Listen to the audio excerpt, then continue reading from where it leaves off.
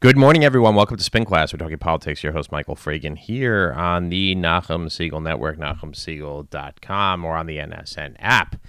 And we are in between. It's kind of a weird place to be because we have the 20 Democratic presidential nomination debaters, and we had 10 last night, 10 tonight, and, you don't know exactly how it's going to shake out. Of course, we know that 20 people and even 10 people is just way too many. It's kind of impossible to really have or do any type of justice in a substantive manner in this kind of debate. I mean, with commercial breaks, with the moderators speaking, and the moderators did speak quite a bit last night, you have a situation where you have to fight for the time. And, fight they did a little bit. Although not enough, it was, got spirited at times, but not necessarily spirited. It wasn't nasty at any point, kind of like we remember the 2016 Republican debates, which made them all the more entertaining. Of course, the president does make things entertaining. I do have to give a little shout out to President Trump in the debates, because when they came back from a commercial break, the mics apparently were not working. They were hot. They had a technical microphone snafu. I don't want to get into exactly what it was. Obviously, if you don't watch every minute, it doesn't really matter. But the fact is, it's a presidential debate. NBC has, it's the big stage, and there's absolutely positively no reason that you should have that kind of technical difficulty in it. You're producing shows all the time. You can't produce live television. It's a little bit embarrassing that should happen in this case. And the president rightly pointed it out. But of course, he says, fake news organization, NBC, all caps, fake news. President's on his way to Japan, and he's been, tweeting along the way, said he had to watch the debates. Before, a couple things I think we should just get from the top. Before any debate analysis that we're going to go into this morning, and, winners and losers, although it's hard to assess a winners and losers situation before you actually get into the second debate, because we don't really know what happens. We don't know the questions. We don't know. And I'm sure they're not going to be the same questions. The moderates did keep it substantive. It was substantive. It was interesting. I mean, what biggest, takeaway was that how far left the Democrats kind of are. And I find that puzzling. And that's a segue to something I want to get to before we discuss the debates, which was the Democratic primaries here in New York State this past Tuesday. And if you didn't know that there was a Democratic primary going on, or you didn't know that there were primaries in general, it was primary day. Primary day in New York State was moved from September to June in order, at least in theory, that more people should vote. Or to make sure that there was only one primary, because the congressional primaries had already been moved to June by a court order, so because the state primaries in September had been too close, and it wasn't fair to military and overseas voters.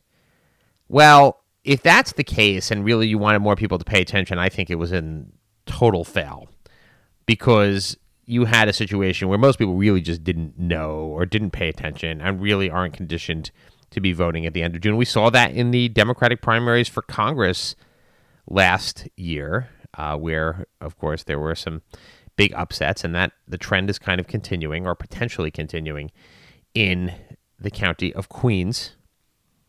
Last year, as everybody remembers, Alexandria Ocasio-Cortez came out of nowhere to beat the long-established head or chief of the vaunted Queens Democratic Organization, Joe Crowley, who was a potential Speaker of the House when Nancy Pelosi would retire. She dethroned him, she slayed him, and then this year took on the machine for a DA's race, district attorney's race. Now, why district attorney is so meaningful?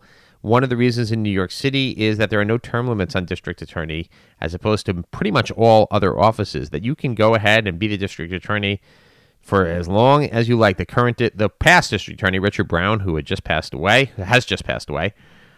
I think it was in office for 30 years. And this person who going in there could be there for several decades because it's more difficult to unseat an incumbent. Well, we had low turnout primaries.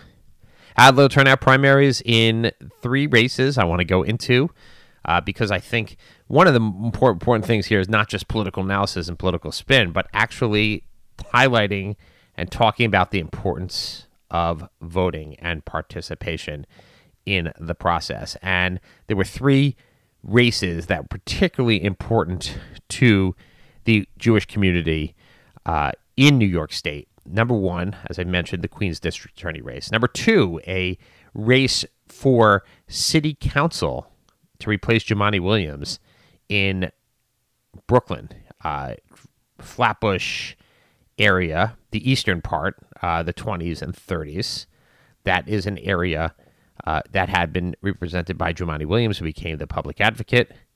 And there was a rematch, essentially, because there had been a special election, which was run by the candidates being supported by the Jewish community, or largely by the Jewish community, in Flatbush, as well as by the neighboring city councilmen, the Orthodox city councilmen Chaim Deutsch and Kalman Yeager.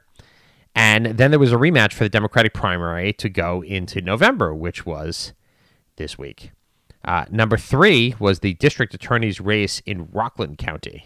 And a lot of people may not have been watching that one, but that was particularly of importance to the Frum community, the Orthodox Jewish community in Rockland County.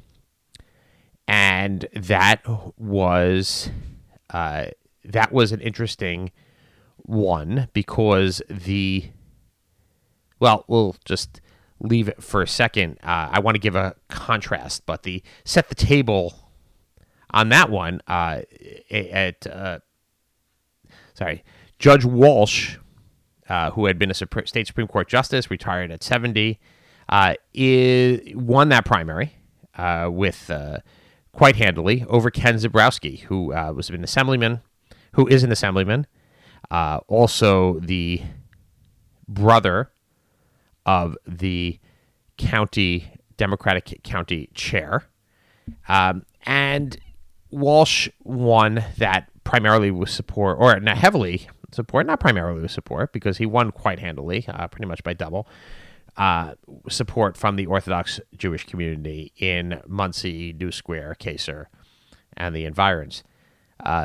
Interestingly enough, even though he's the candidate supported by the community, he will also have the Republican line. Now, the Republicans in Rockland County have, for the last couple of years, been quite antagonistic towards the Frum community up in Rockland, with the Republican county executive, some would say, being outwardly hostile to the Jewish community and particularly to the Frum community, and saying very incendiary and hostile things. The county chairman, the Republican county chairman in Rockland County, has been openly, I would say, anti-Semitic, really essentially calling Hasidic Judaism a cult on Facebook and elsewhere, and very unfortunate given the fact, obviously, the trends in our community have been towards Republican. And, what had happened here is an interesting dynamic because Tom Walsh, who got 8,900 votes, and a lot of those votes, I think at least half of them, maybe more, came from areas. Obviously, we don't know who voted, but although if you're going to New Square, you would know that you're going to know that almost everybody there is a Frum voter.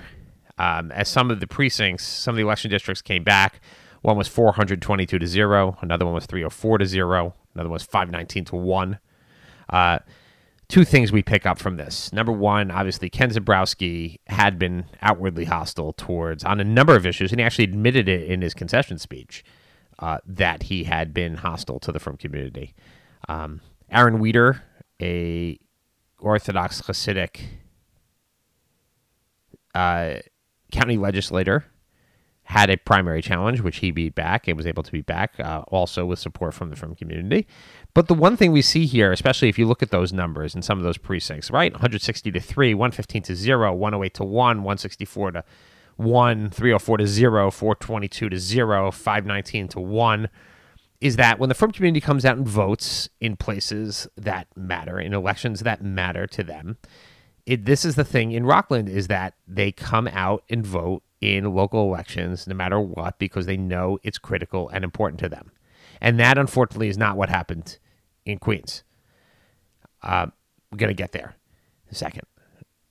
In Flatbush, we had the problem, of course, that many people were away already. People were going away for the summer. It's the last June. That means the same thing in Queens. People are already looking to go. If you wanted people to vote, you wanted people to participate, you don't move it till the end of June, especially in places where many people start getting out of town at the end of June. And we'll try and get people to vote absentee. Well, it's hard enough to get people to vote regularly.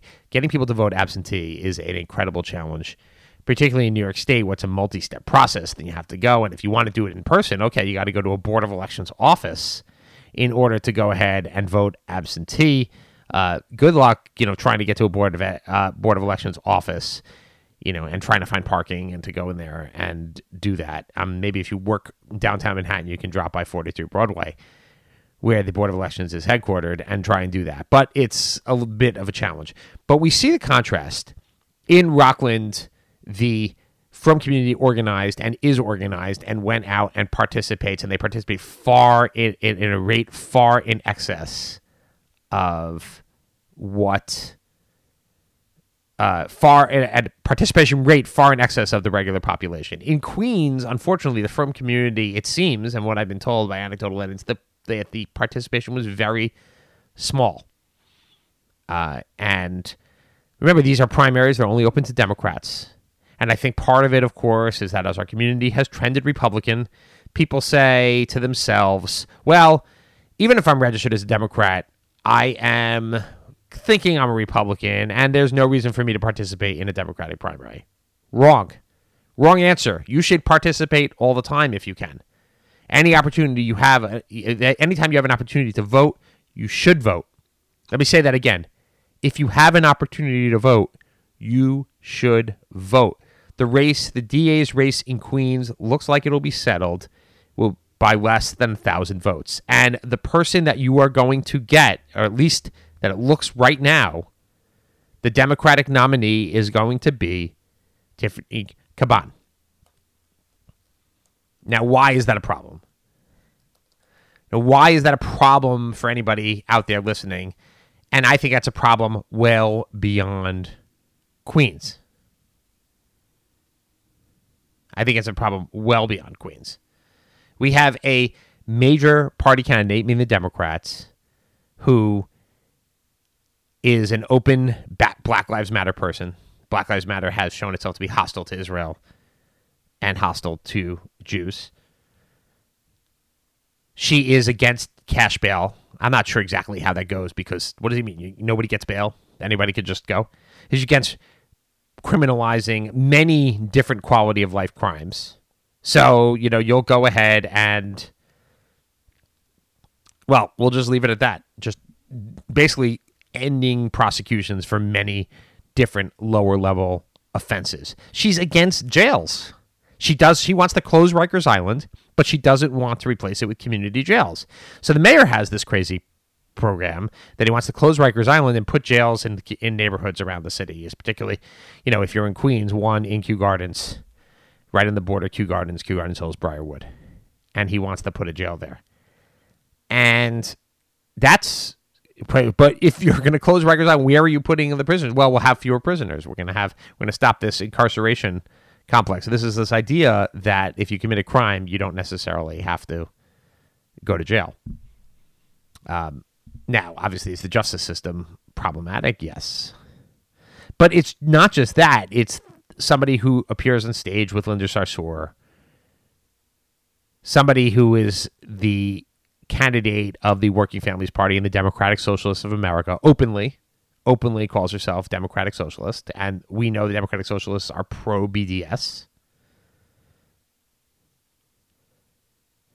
Do we want to go back to the days before Rudy Giuliani was mayor, where New York City seemed ungovernable, where it seemed that there was crime that was rampant all over the place? I mean, look at the value that has been created by having neighborhoods that are now safer, that people can move to, that I understand people are against, feel uncomfortable with gentrification, but that doesn't mean necessarily you should just throw out criminal justice. There are criminals out there. Yes, reform might make sense, but that doesn't mean you throw it out. And it's not as if the candidates who are out there, Melinda Katz is a hardcore conservative.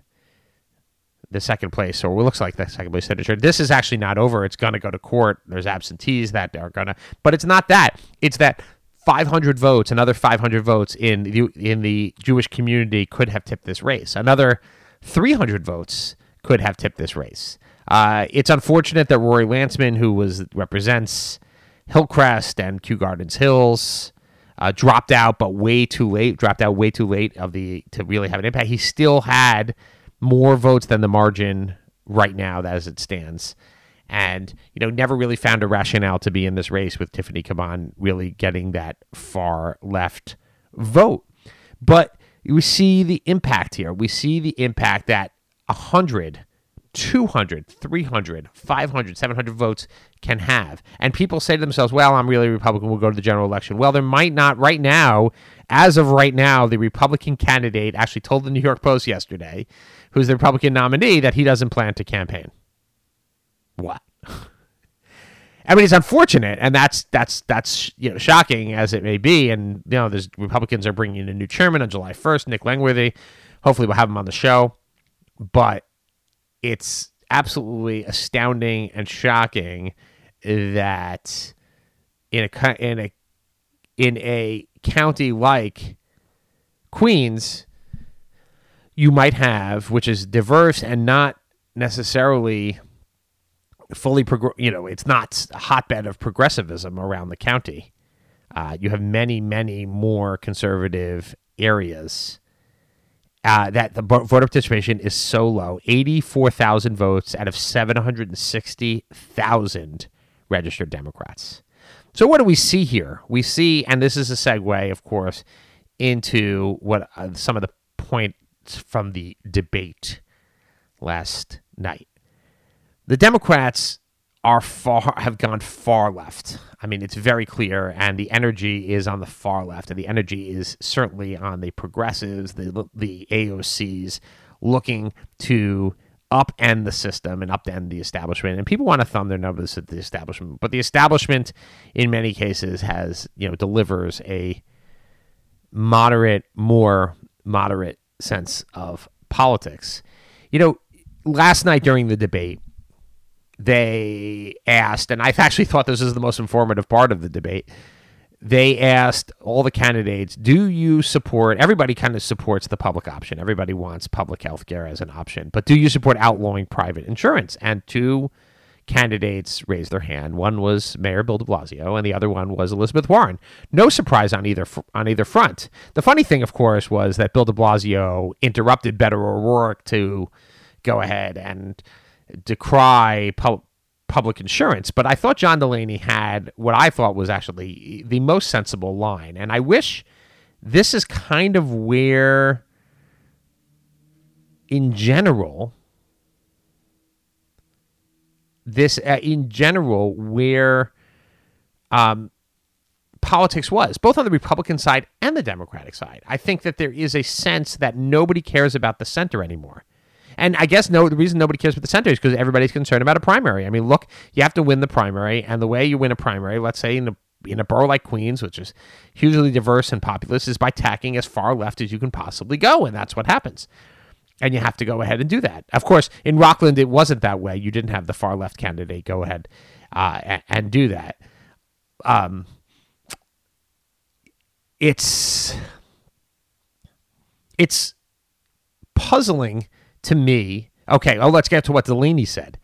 And Delaney former congressman from Maryland, very common sense. Let's have a common sense approach here, right?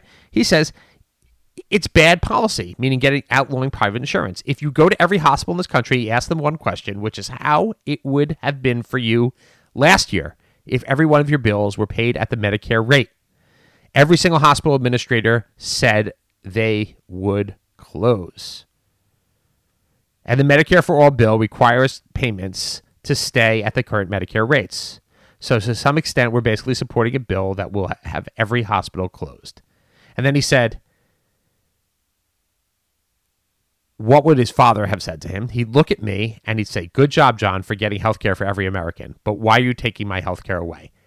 It's kind of this idea that we don't have to, just because we can and just because the system is broken, doesn't mean we shouldn't try and fix it as opposed to getting rid of it. And this revolutionary idea that you want to take away something that many people have and maybe people like and maybe people want, it goes back to why Obamacare was a failure, particularly in the rollout to most people, is because the idea of the promise you can keep your doctor, which was, of course, not true. You couldn't keep your doctor in many cases in order to do that. And there are people out there who want to control the costs, but they want to control the system, but they want to keep the healthcare that they have.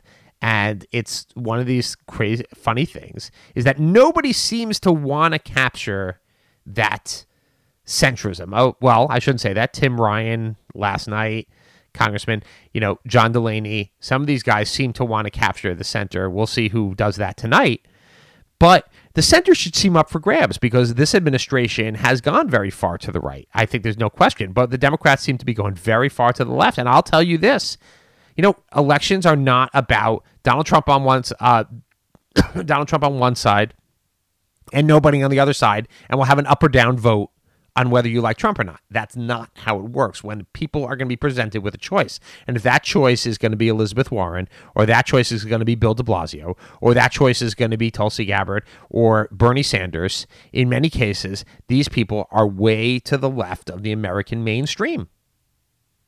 And people are not, and I think a lot of voters are going to recoil from that. And the bottom line is they might go ahead and hold their nose once again in 2020 and reelect Donald Trump. And I think where things are, that's likely that there is a strong likelihood of that happening, despite all the polling, despite him being behind. The Democrats are going way too far left. And the Republicans should also make an effort. And I think the president should make an effort. And I say this over and over to recapture that center. The Republicans have lost tremendous ground in the suburbs. They don't need to lose that ground because the economic policies are doing well. Okay, a couple pointers for the debate as we close up this show. Joe Biden doesn't get any mention. Everybody thought he was going to be attacked. He doesn't get any mention.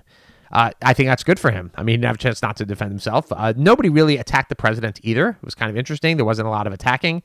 The biggest attack, I think, came from Bill de Blasio. From Julian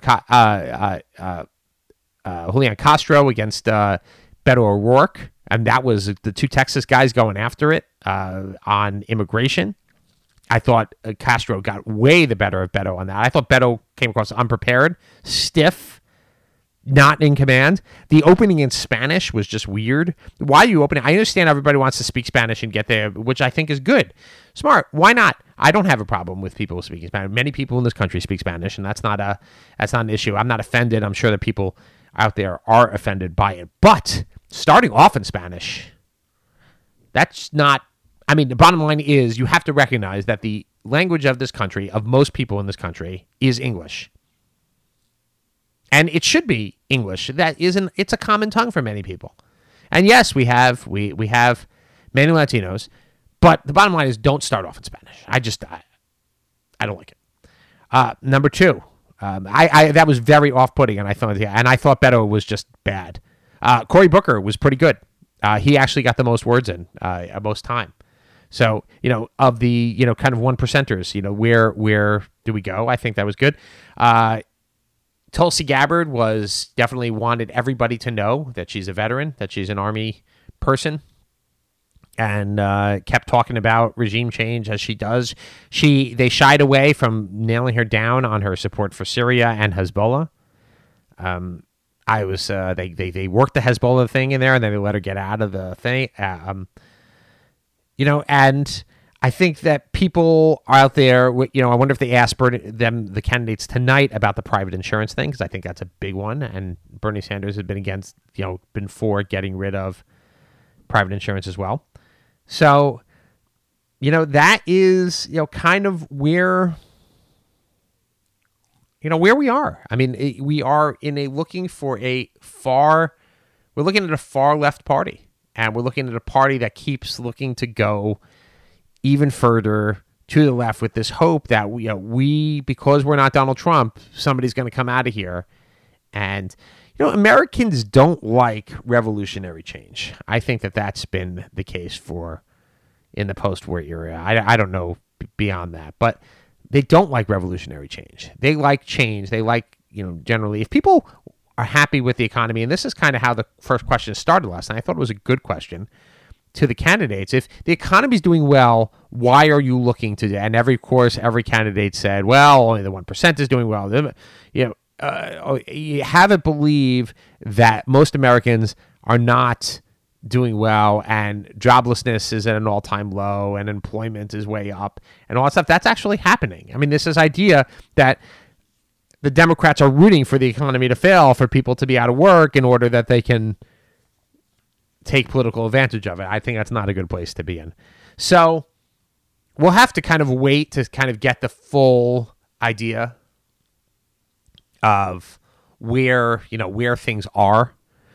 The one, again, a shortcoming, I think, was, Julian Castro has an immigration plan. Elizabeth Warren actually endorsed it. I think that all in all, the immigration system is atrocious, but it's got to be fixed. I think his plan, which basically decriminalizes crossing the border illegally, I think that's wrong. I am and I've said this, pro-legal immigration. There are many people in the Republican Party who are not pro-legal immigration. But why does the Democratic Party want to be on the side of people who break the law? And this is, kind of a similar thing to Tiffany Caban. Why do you want to be on the side of people who deal drugs? Why do you want to be on the people who violate the law in many different ways, even if it's minor infractions? Why do you want to be on the side of people who are here illegally? I understand there's difficult circumstances. I understand there's asylum. We have to fix that system.